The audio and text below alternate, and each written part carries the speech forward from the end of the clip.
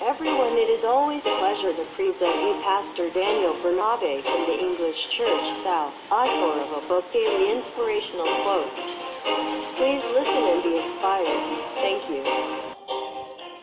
God is so faithful. Hallelujah. Your mind is the greatest access to success. Therefore, fill your mind with good things. Your mind is the greatest access to success. Therefore, fill your mind with good things. 2 Corinthians 10:5 says, "We demolish arguments and every pretension that set himself up against the knowledge of God, and we take captive every thought to make it obedient to Christ."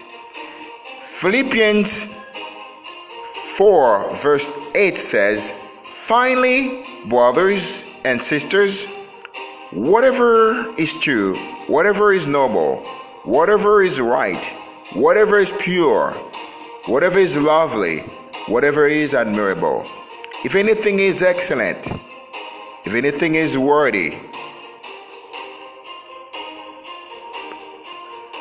think about such things." God bless you. Bye-bye. Have a wonderful day. Think about good things today to please God and do to others. Amen.